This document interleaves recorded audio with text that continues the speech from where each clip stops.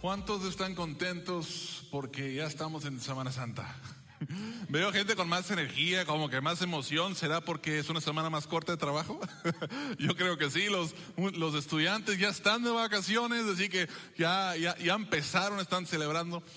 Pero yo quiero más tomar, yo sé, con tantas actividades y pensando en lo que vamos a hacer, y a lo mejor vienen familiares a visitarnos y todo eso, es fácil olvidarnos del por qué tomamos este tiempo y dejamos de trabajar y dejamos de estudiar por un tiempo. No solamente porque, porque empieza a hacer más calorcito y todo eso. Hay un motivo muy específico, y es que estamos recordando la crucifixión, sepultura y especialmente la resurrección de Jesús. Y ojalá y lo que estamos viendo el día de hoy, y con mayor razón lo que vamos a ver la siguiente semana, nos ayuda a todos nosotros a realmente enfocarnos en por qué estamos celebrando esto. Es de lo más importante.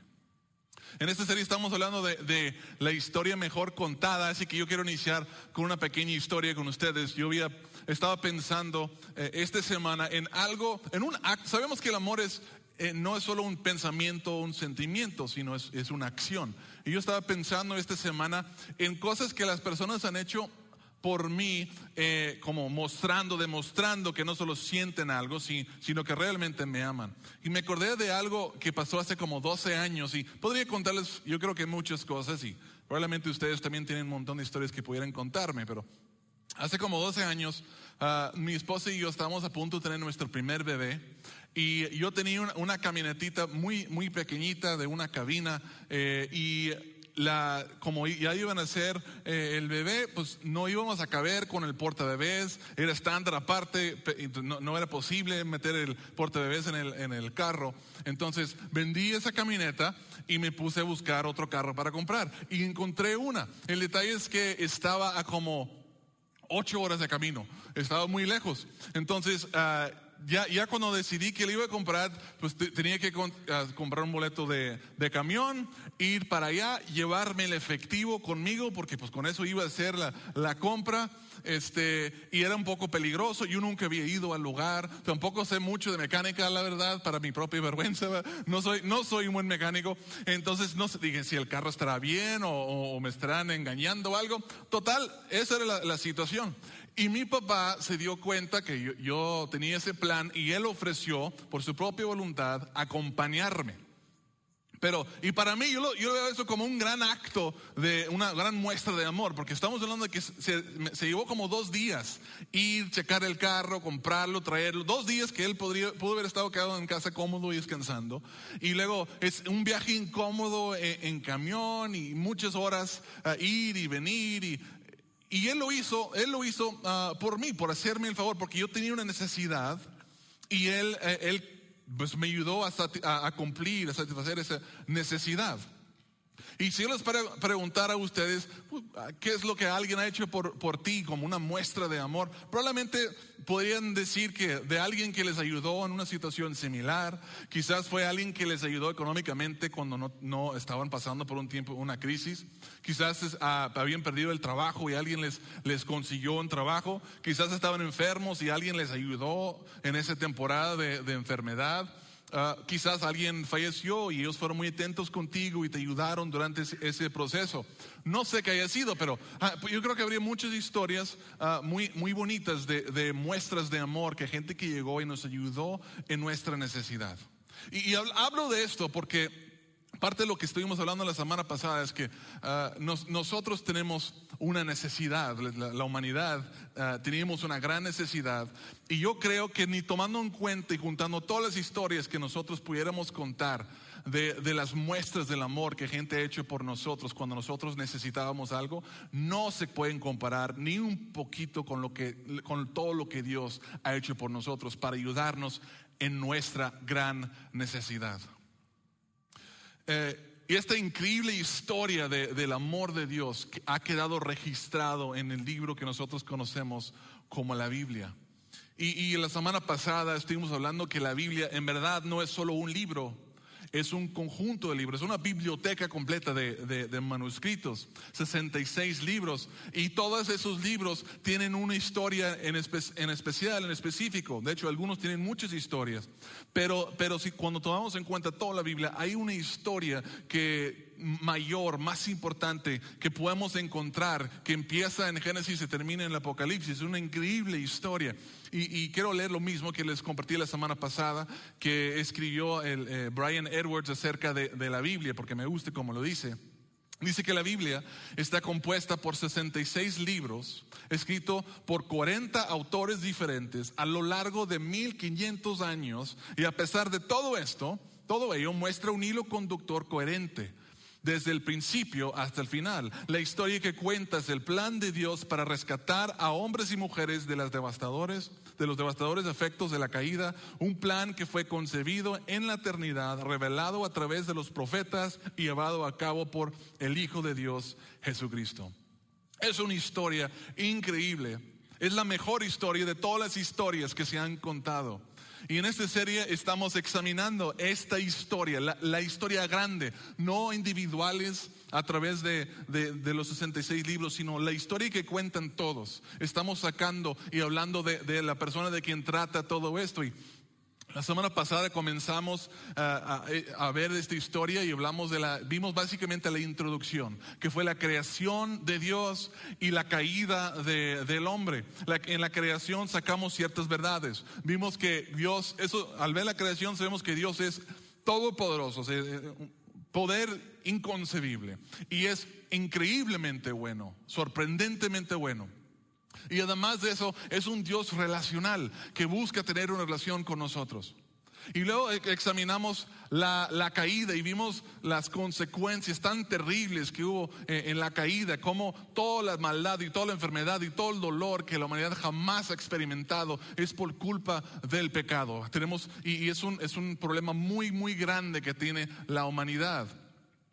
Bueno, eso hablamos la semana pasada. El próximo domingo, que es el domingo de resurrección, probablemente saben qué parte de la historia vamos a cubrir, pero es la parte más increíble, es el clímax de toda de esta mejor historia contada, y va a ser increíble. Yo quiero volverlos a animar a que ustedes no falten el próximo domingo y que traigan a otras personas. Yo creo que el domingo de resurrección es el mejor domingo del año, es donde nadie debería faltar a la iglesia. Si no van a ir nunca, pues he perdido que vengan el domingo de resurrección. Y ustedes yo creo que pueden invitar, porque vamos a estar compartiendo la mejor parte de la mejor historia contada. No se la pierdan.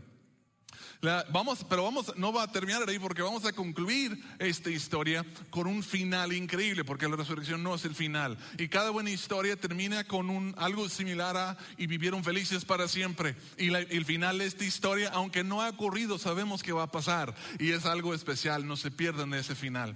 Hoy vamos a estar hablando de la historia justo después, lo que sucedió después de la caída y las consecuencias del pecado.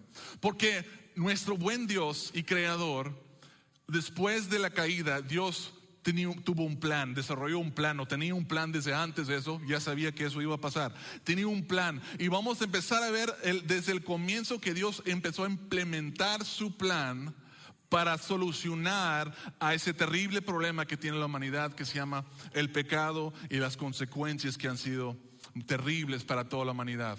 Y como yo creo que muchos probablemente saben de esta parte de la historia, si han ido a la iglesia o que probablemente han escuchado un poco, estoy haciendo algo diferente. En vez de solo pararme aquí y contarles la historia, preparamos nuevamente un video que hace un resumen desde Abraham hasta Jesús, y cuenta la historia del plan de redención, de salvación de Dios para la humanidad. Así que yo quiero invitarlos a que todos pongamos atención a este video.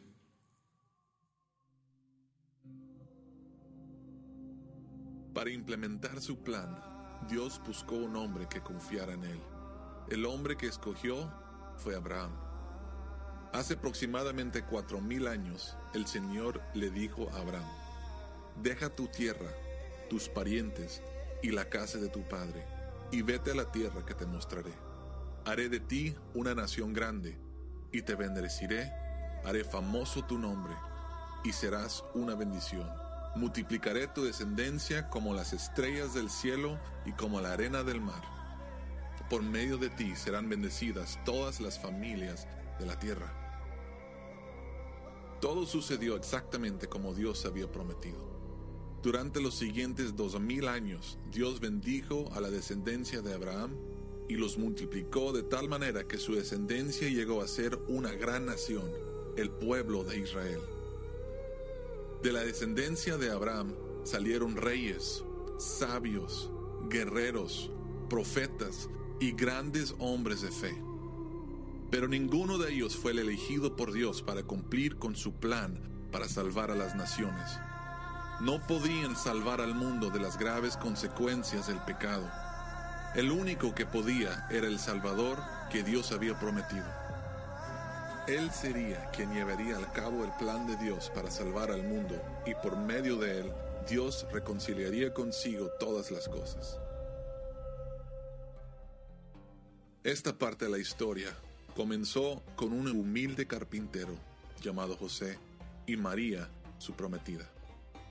Antes de que María y José se casaran, un ángel se les apareció y les dijo que María tendría un hijo por obra del Espíritu Santo, quien sería conocido como Hijo del Dios Altísimo. A los 9 meses, estando María y José en Belén, en un sucio pesebre, nació el Salvador Jesús.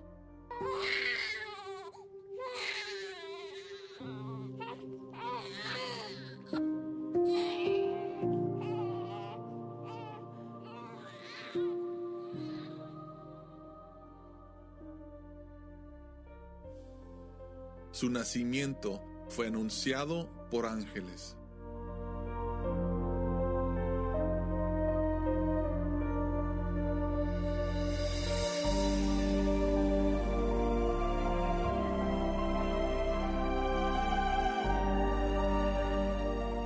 Fue adorado por pastores.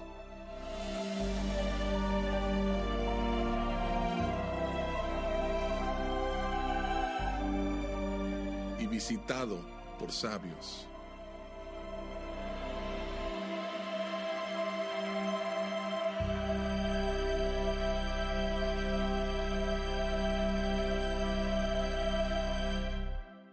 Jesús creció en sabiduría y en estatura, y en el favor de Dios y de toda la gente.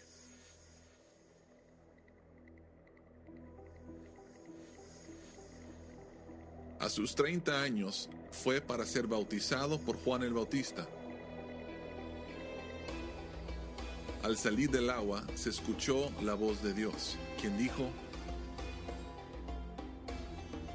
"Este es mi Hijo amado, estoy muy complacido con él". Ese día marcó el comienzo del ministerio de Jesús. Por los siguientes 3 años fue de pueblo en pueblo haciendo cosas asombrosas, cosas que solo Dios podría hacer. En una ocasión alimentó a miles de personas con solo 5 panes y 2 peces, y hasta sobró mucha comida. En otra ocasión, sus discípulos se habían adelantado a ir a un lugar en barco, y Jesús los alcanzó caminando sobre el agua. Incluso un día, cuando iba con sus discípulos en un barco, se levantó una fuerte tempestad, y Jesús reprendió a la tormenta, y el viento y mar lo obedecieron. Por todas estas cosas, multitudes acudían a él. Entre ellos venían muchos enfermos, y al verlos, Jesús siempre les mostraba compasión e hizo toda clase de milagros entre ellos. Una vez sanó a un leproso.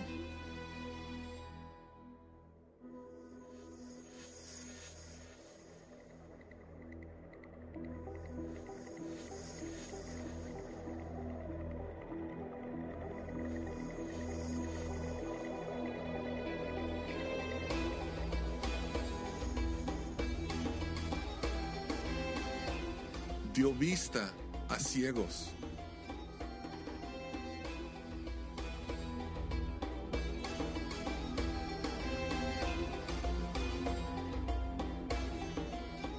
sanó a paralíticos.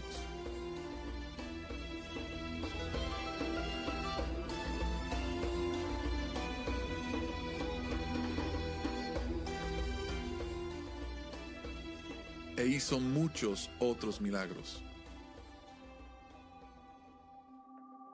A pesar de ser el Hijo de Dios, no vino para ser servido, sino para servir.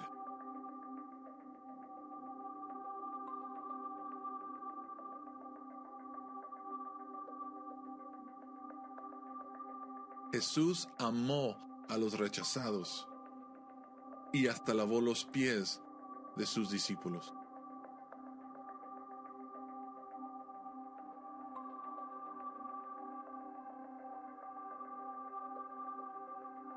Y por donde sea que iba, predicaba las buenas nuevas del reino, diciendo: arrepiéntense, porque el reino de los cielos está cerca. Y les decía a todos que Él era el camino, la verdad y la vida, y nadie puede venir al Padre sino por Él. Es una increíble historia. La mejor de todas las historias. Y eso fue, acabamos de ver resumidas como 2000 años en 7 minutos. Podría hablar por meses y meses acerca de todo lo que sucedió en ese tiempo. Pudiera hablarles de los patriarcas Abraham, Isaac y Jacob y su descendencia y cómo ellos, por hablarles de José, quien fue vendido en esclavitud y llevado a Egipto, y luego como todo Israel creció ahí y luego terminó estando en esclavitud en Egipto, y luego cuando Dios llamó a Moisés para ir a liberar a su pueblo de la nación de Egipto, y todos los señales y prodigios que hizo Dios entre ellos para liberarlos, y los liberó, y luego en escapándose Dios abrió el mar rojo y ellos cruzaron caminando en tierra seca, y luego pasaron y luego Dios le dio a los israelitas los 10 mandamientos escritos por su propia mano en piedra, algo impresionante. Después pasaron 40 años en el desierto. Pudiéramos hablar del tabernáculo, pudiéramos hablar de cuando el fin de los 40 años llegaron a la tierra prometida, empezaron a conquistar, y Dios les dio esa tierra como su herencia. Podemos hablar de los jueces, podríamos hablar de los reyes de Israel, entre los cuales los más famosos, el rey David, quien mató a un gigante llamado Goliat.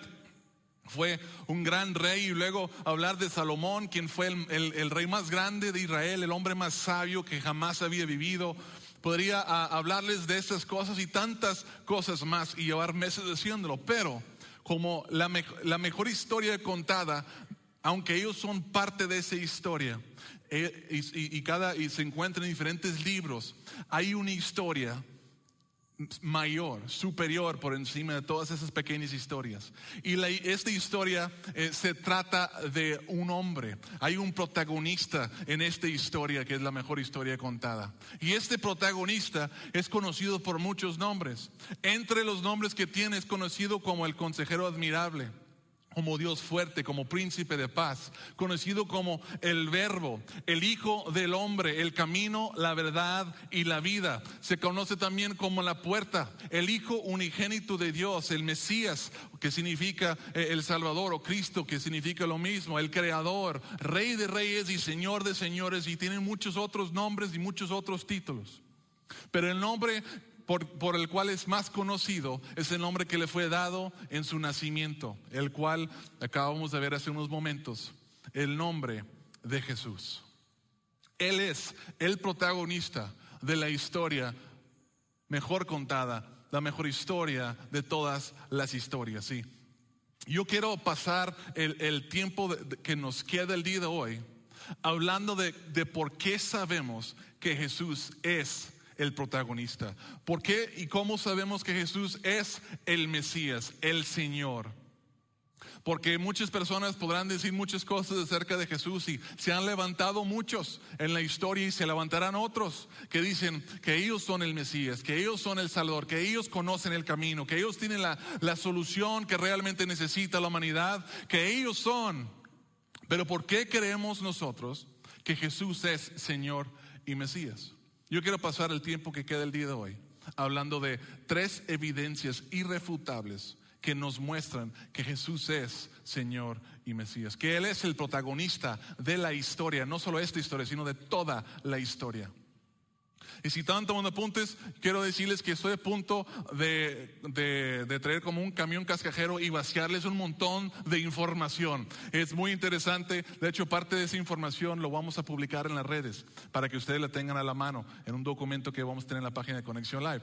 Pero vamos a ir rápido, pero igualmente esos son cosas importantes. Si eres una persona, si hay personas aquí o en campos de Fresnillo o campos en línea que no cree que Jesús es Señor y Mesías, la evidencia que te voy a mostrar el día de hoy pues es fuerte. Ojalá y lo tomes en cuenta y seas abierto a lo que voy a compartir. Si dices tú, yo ya creo que Jesús es Mesías y Él es mi Señor, pues ojalá esto nos ayude a aumentar nuestra fe y que nos inspira a vivir por Él con mayor intencionalidad, porque Él merece lo mejor de nosotros. Así que vamos a iniciar 3 evidencias irrefutables que juntos muestran que Jesús es Señor y Mesías. Número 1, y quizás no parece muy fuerte, pero ahorita vamos a entender por qué. El número 1 es que Jesús dijo que era Señor y Mesías.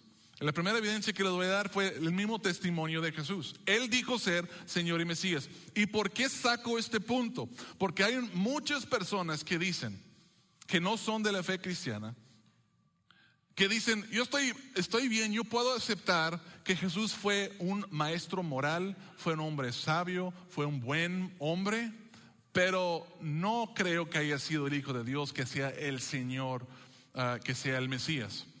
Por eso es importante lo que vamos a ver aquí. 8 cosas que dijo Jesús, de muchas otras que dijo, que son evidencias de que Él dijo que Él es Señor y Mesías. El número 1 que les voy a mostrar es: Jesús afirmó ser el Hijo de Dios. Vamos a ir rápido. Marcos 14, versículos 61 y 62 dice, cuando le preguntaron, ¿eres el Cristo, el Hijo del bendito?, le preguntó de nuevo el sumo sacerdote. Sí, yo soy, dijo Jesús, y ustedes verán al Hijo del Hombre sentado a la derecha del Todopoderoso y viniendo en las nubes del cielo. O sea, Jesús no está diciendo, tú eres el Hijo del Altísimo.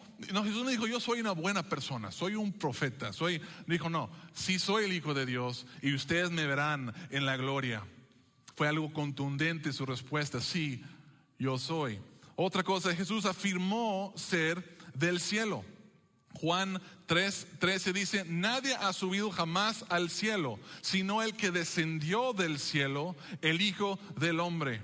El Hijo del Hombre era uno de los títulos favoritos de Jesús. El profeta Daniel, cuando se refería a Mesías, siempre hablaba acerca del Hijo del Hombre, acostumbraba a hacerlo. Jesús dijo, yo soy el Hijo del Hombre, y nadie ha subido al cielo, excepto el Hijo del Hombre, quien descendió del cielo. Jesús está diciendo, yo no soy de esta tierra, yo no soy un hombre común, yo soy alguien especial, soy diferente, soy superior, yo bajé del cielo. Jesús afirmó ser el único camino a la salvación. Juan 14:6 dice Jesús, yo soy el camino, la verdad y la vida, nadie llega al Padre sino por mí. Son palabras fuertes, porque Jesús me dijo, yo soy un camino al Padre. Soy el camino. Yo no soy una verdad, soy la verdad.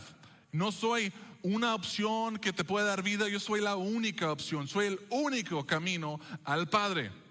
Esa es una afirmación que solo el Mesías podría dar.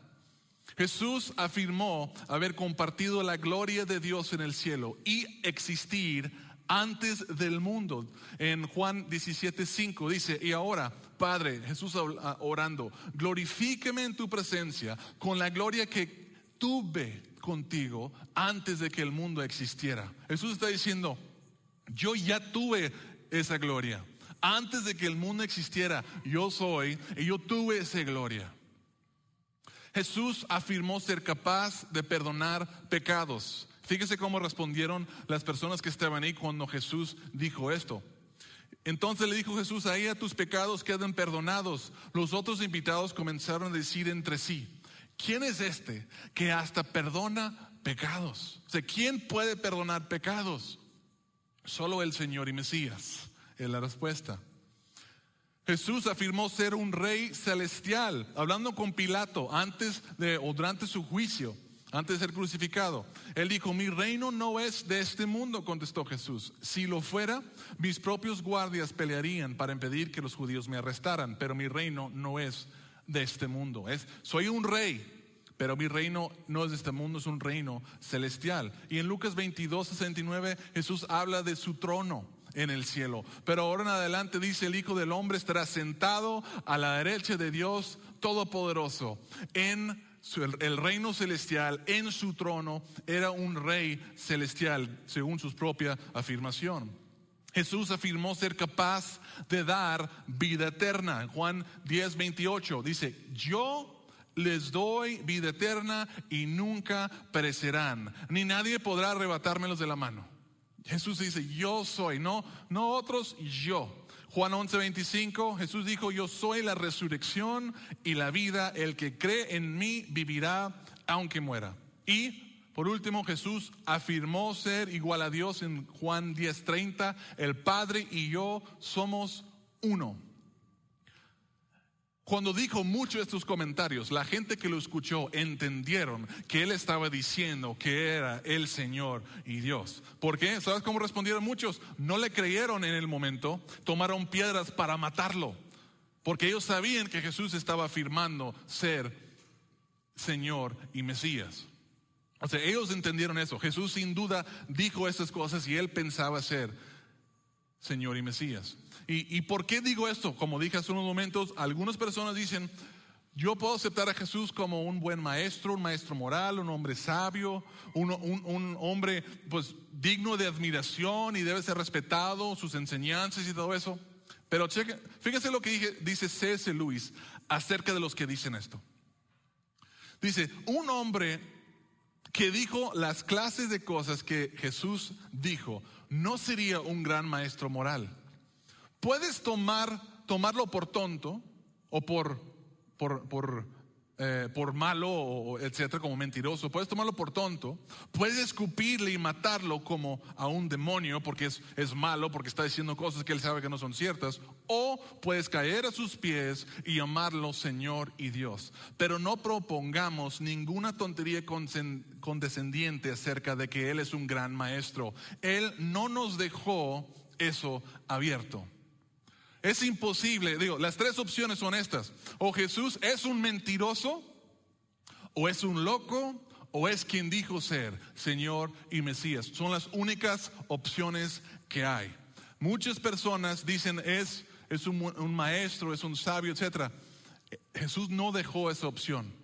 O es un mentiroso, o es un loco que sabía que no era Señor y Mesías, pero dijo serlo.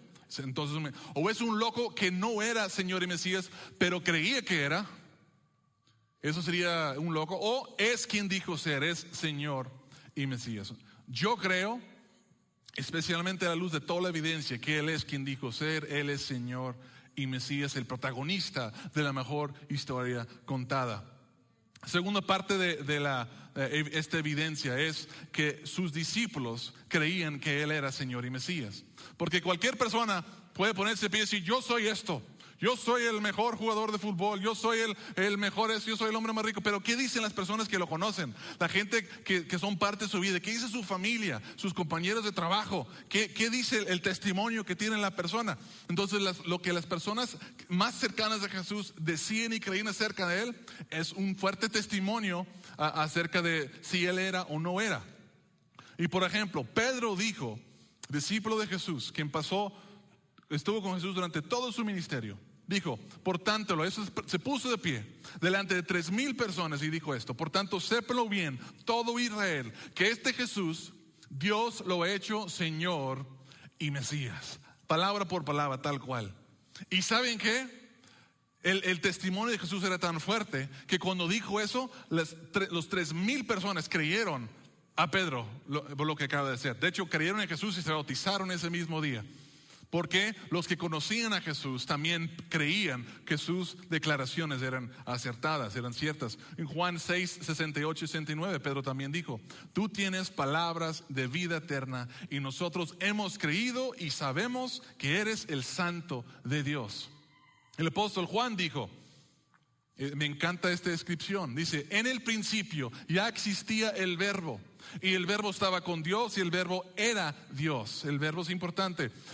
Él estaba con Dios en el principio, y por medio de Él todas las cosas fueron creadas. Sin Él nada de lo creado llegó a existir. Y el verbo se hizo hombre y habitó entre nosotros, y hemos contemplado su gloria, la gloria que corresponde al Hijo unigénito del Padre, lleno de gracia y de verdad.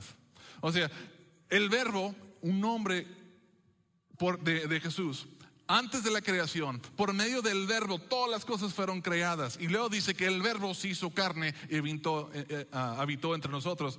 Es irrefutable que Pedro se está refiriendo a Juan, que él creía que era el creador y el que se había hecho carne.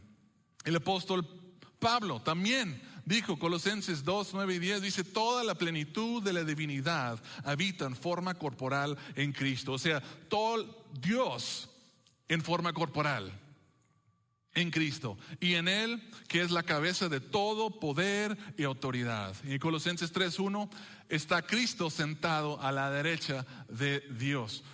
Es obvio que ellos creían. ¿Y saben quién más? Hasta el hermano de Jesús, Santiago. El hermano tuvo hermanos. Jesús tuvo hermanos. María tuvo otros hijos después de Jesús. Jesús fue su primer hijo, tuvo otros. Uno de ellos se llamaba Santiago. Ahora, ¿qué tendrías que ser tú para convencerle a tu hermano, que te conoce mejor que nadie, que sabe todo lo que has hecho toda tu vida? ¿Qué tendrías que hacer para convencerle a tu hermano o tu hermana que tú eras el hijo de Dios? No, pues tendría que ser algo impresionante. Pues hasta el mismo hermano de Jesús confesó que Jesús era el Mesías, Señor y Mesías. Y la evidencia más fuerte de su fe es que él prefirió morir antes de negar que Jesús era su Señor y su Mesías. Igual que todos los otros apóstoles, todos optaron la muerte antes de rechazar a su Señor y su Mesías. Estaban 100% convencidos. Así que Jesús dijo ser Señor y Mesías, y sus discípulos creían que Él es Señor y Mesías. Pero tú dirás, o alguien dirá, pues cualquier persona puede decir que es Señor y Mesías, y un buen charlatán puede convencer a sus seguidores quizás de que Él es Señor y Mesías, pero eso no comprueba que Él es Señor y Mesías. Lo que les voy a mostrar ahora es evidencia que yo creo es muy fuerte, irrefutable, acerca de quién es, que Jesús es Señor y Mesías. Pero antes de esto quiero hacer una dinámica con ustedes. Voy a leer algo de la Biblia y yo quiero que ustedes me digan de quién está hablando y de qué está hablando, ¿ok? Es sencillo, de quién está hablando y de qué está hablando. No les voy a decir de dónde es, ni cuándo fue escrito todavía. Dice, Él fue traspasado por nuestras rebeliones y molido por nuestras iniquidades. Sobre Él recayó el castigo, precio de nuestra paz, y gracias a sus heridas fuimos sanados. Maltratado y humillado, ni siquiera abrió su boca. Como cordero fue llevado al matadero, como oveja enmudecido ante su trasquilador, y ni siquiera abrió su boca. Se le asignó un sepulcro entre los malvados y murió entre los malhechores, aunque nunca cometió violencia alguna, ni hubo engaño en su boca. Todos participando. El que quiere decir, ¿de quién está hablando ahí? Jesús. ¿Qué parte de la vida está hablando ahí? Crucifixión, la muerte de Jesús. ¿Okay? Eso fue escrito 800 años antes del nacimiento de Jesús. 800 años antes de esto. Y esto es una profecía de más de 400 profecías que se encuentran entre 400 y 1000 años antes del nacimiento de Jesús. Todas las cuales Jesús cumple. Todas las cuales Jesús cumple. Y es interesante. ¿Por qué saco este punto? Porque cada profecía que se escribió acerca del Mesías, el que había de venir, servía para dos cosas. Servía para señalar al que iba a ser el Mesías, y para eliminar a todos los que no eran el Mesías. Porque hubo muchos que dijeron, yo soy el Mesías.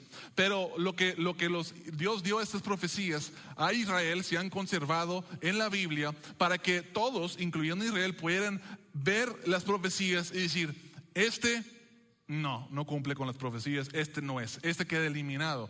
Y para que Israel y nosotros pudiéramos ver las profecías y decir, este sí cumple, Ese sí cumple, ese sí cumple. Y el Mesías, hay que entender, el Mesías tenía que cumplir con todas las profecías acerca de él o quedaba descalificado.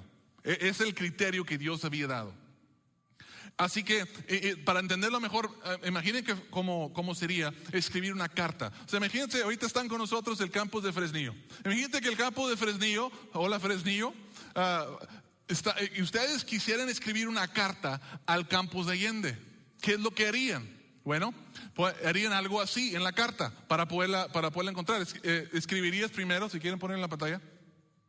Escribías en la carta México, porque de todas las naciones del mundo la carta es para un lugar que se encuentra en México. Y luego en todas las cartas de todos los estados de México, Nuevo León, para que llegue a Nuevo León, y de todas las ciudades de Nuevo León, Allende, y de todas las calles, Los Álamos, y de todos los lugares en Allende, Los Álamos, y la calle, y hasta el número de la casa, el lugar. Y ustedes podrían escribir esa carta y creo que llegarían la carta debería llegar al lugar donde estás enviando. Bueno, todas las profecías del Mesías funcionan de una manera similar.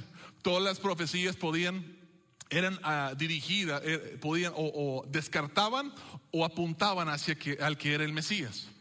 ¿Entendido? Es fácil entender, ¿no? Bueno, quiero mostrarles algunas profecías, algunas nada más. Voy a enfocar en unas cuantas. Aquí en estas hojas tengo 48 profecías, las cuales van a estar disponibles en la página de Conexión Live también, en la página de Facebook, etcétera, porque no tengo tiempo para repasarlas todas. Pero aquí hay algunas profecías acerca de Jesús, qué es la profecía y cuándo fueron escritas esas profecías. Tenía que ser del simiente de Abraham, o sea, tenía que ser de la descendencia de Abraham. Esta profecía fue dada aproximadamente 1500 años antes del nacimiento de Jesús. Hijo de Isaac, 1500 años antes de Jesús aproximadamente. Hijo de Jacob, hijo del tribu de Judá. Jacob tuvo 12 hijos. De los 12 hijos, el Mesías tenía que venir del linaje de Judá. De todas las familias del tribu de Judá, de la familia de Isaí.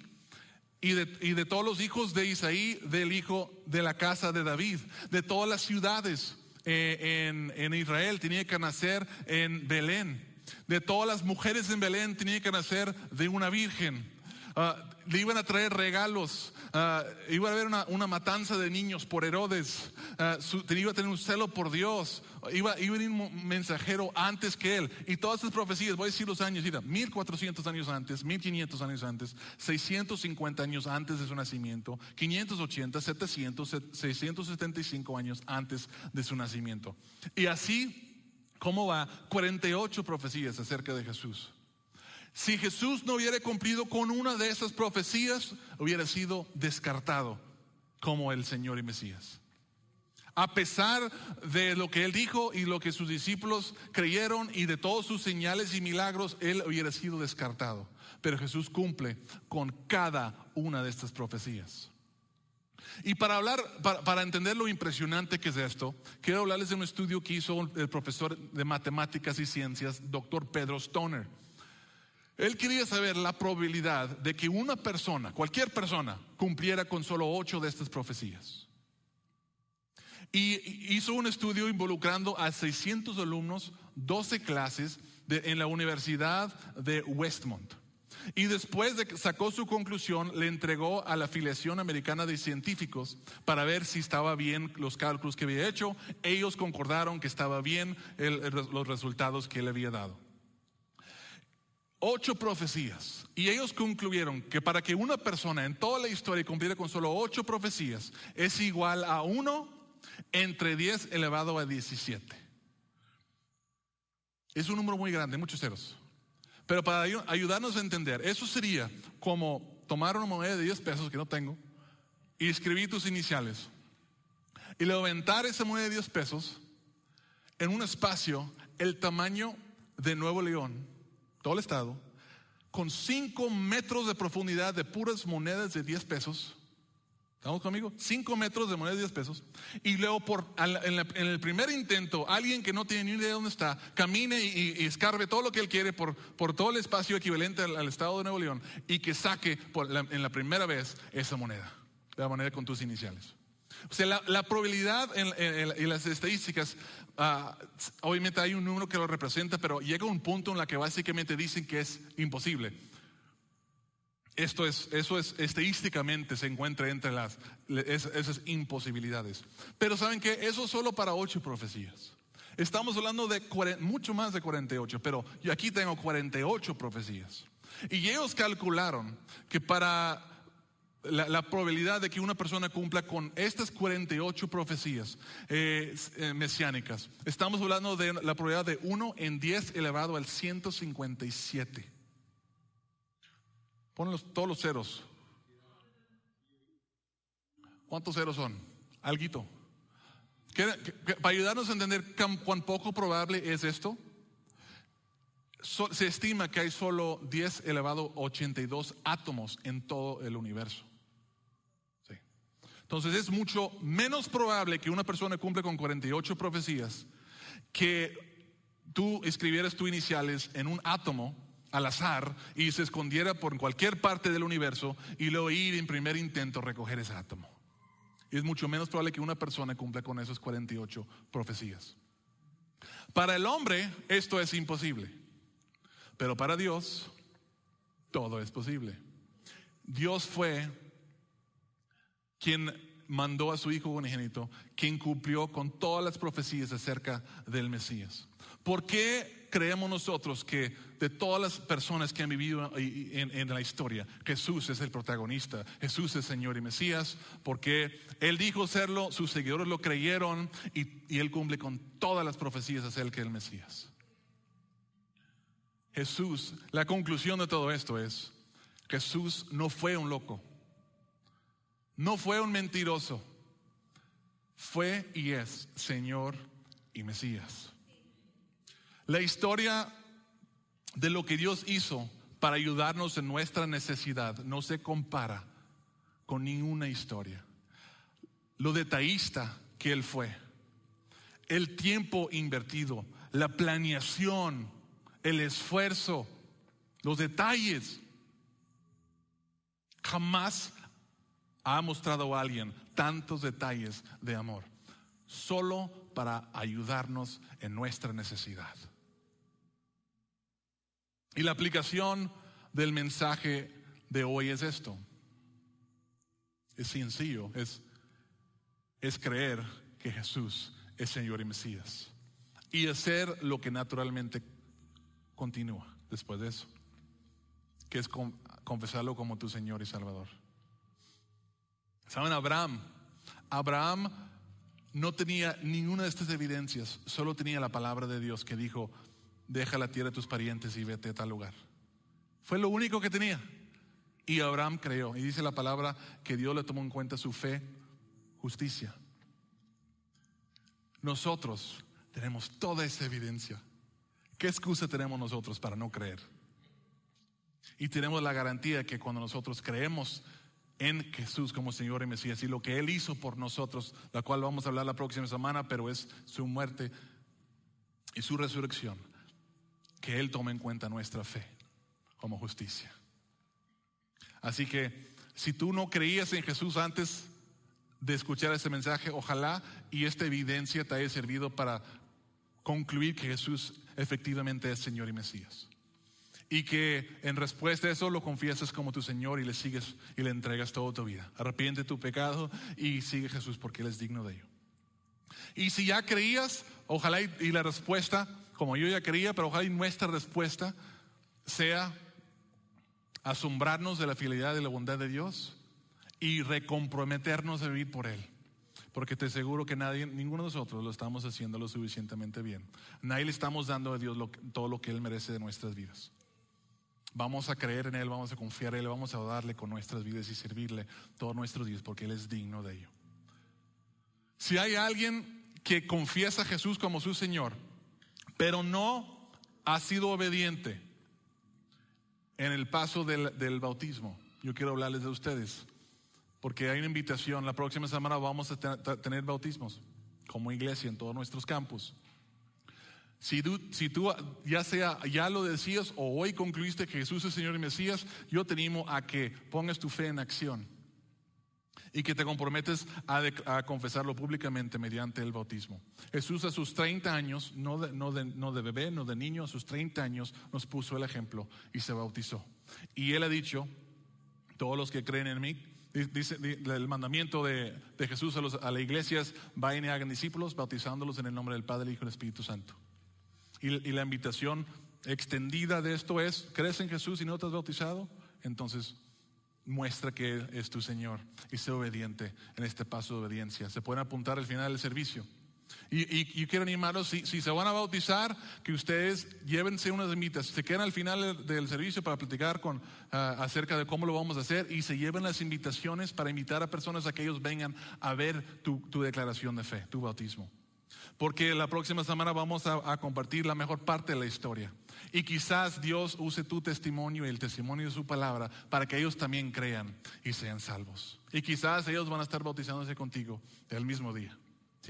Si es el favor, si Dios quiere. Y yo voy a estar orando por eso y los animo a que como iglesia estemos orando por esto. Yo quiero despedir con una oración, así que oren conmigo por todo lo que Dios está haciendo y por todo lo que Dios va a hacer. Padre, te damos las gracias por tu palabra. Gracias por Jesús. Creemos que Él es Señor y Mesías, que Él es el camino, la verdad y la vida, y que nadie puede entrar en una relación contigo ni ser salvo de sus pecados, sino solo por fe en Él. Gracias por el Evangelio. Gracias por conservar esta increíble historia y hacernos, darnos el privilegio de ver todo lo que has hecho para contarle, salvarnos en nuestra necesidad, de proveer una solución por nuestro gran problema. Padre, te pido que todos los que estamos aquí y muchos más podamos llegar a tener una relación personal contigo por medio de Jesucristo, y que la próxima semana todos los que creen en ti y no se han bautizado tomen la decisión de ser obediente, y que podamos estarlos bautizando, encaminándonos todos en el camino que es Jesús. Te amamos y ponemos todo esto en tus manos. En nombre de Jesús oramos. Amén. Amén. Dios los bendiga.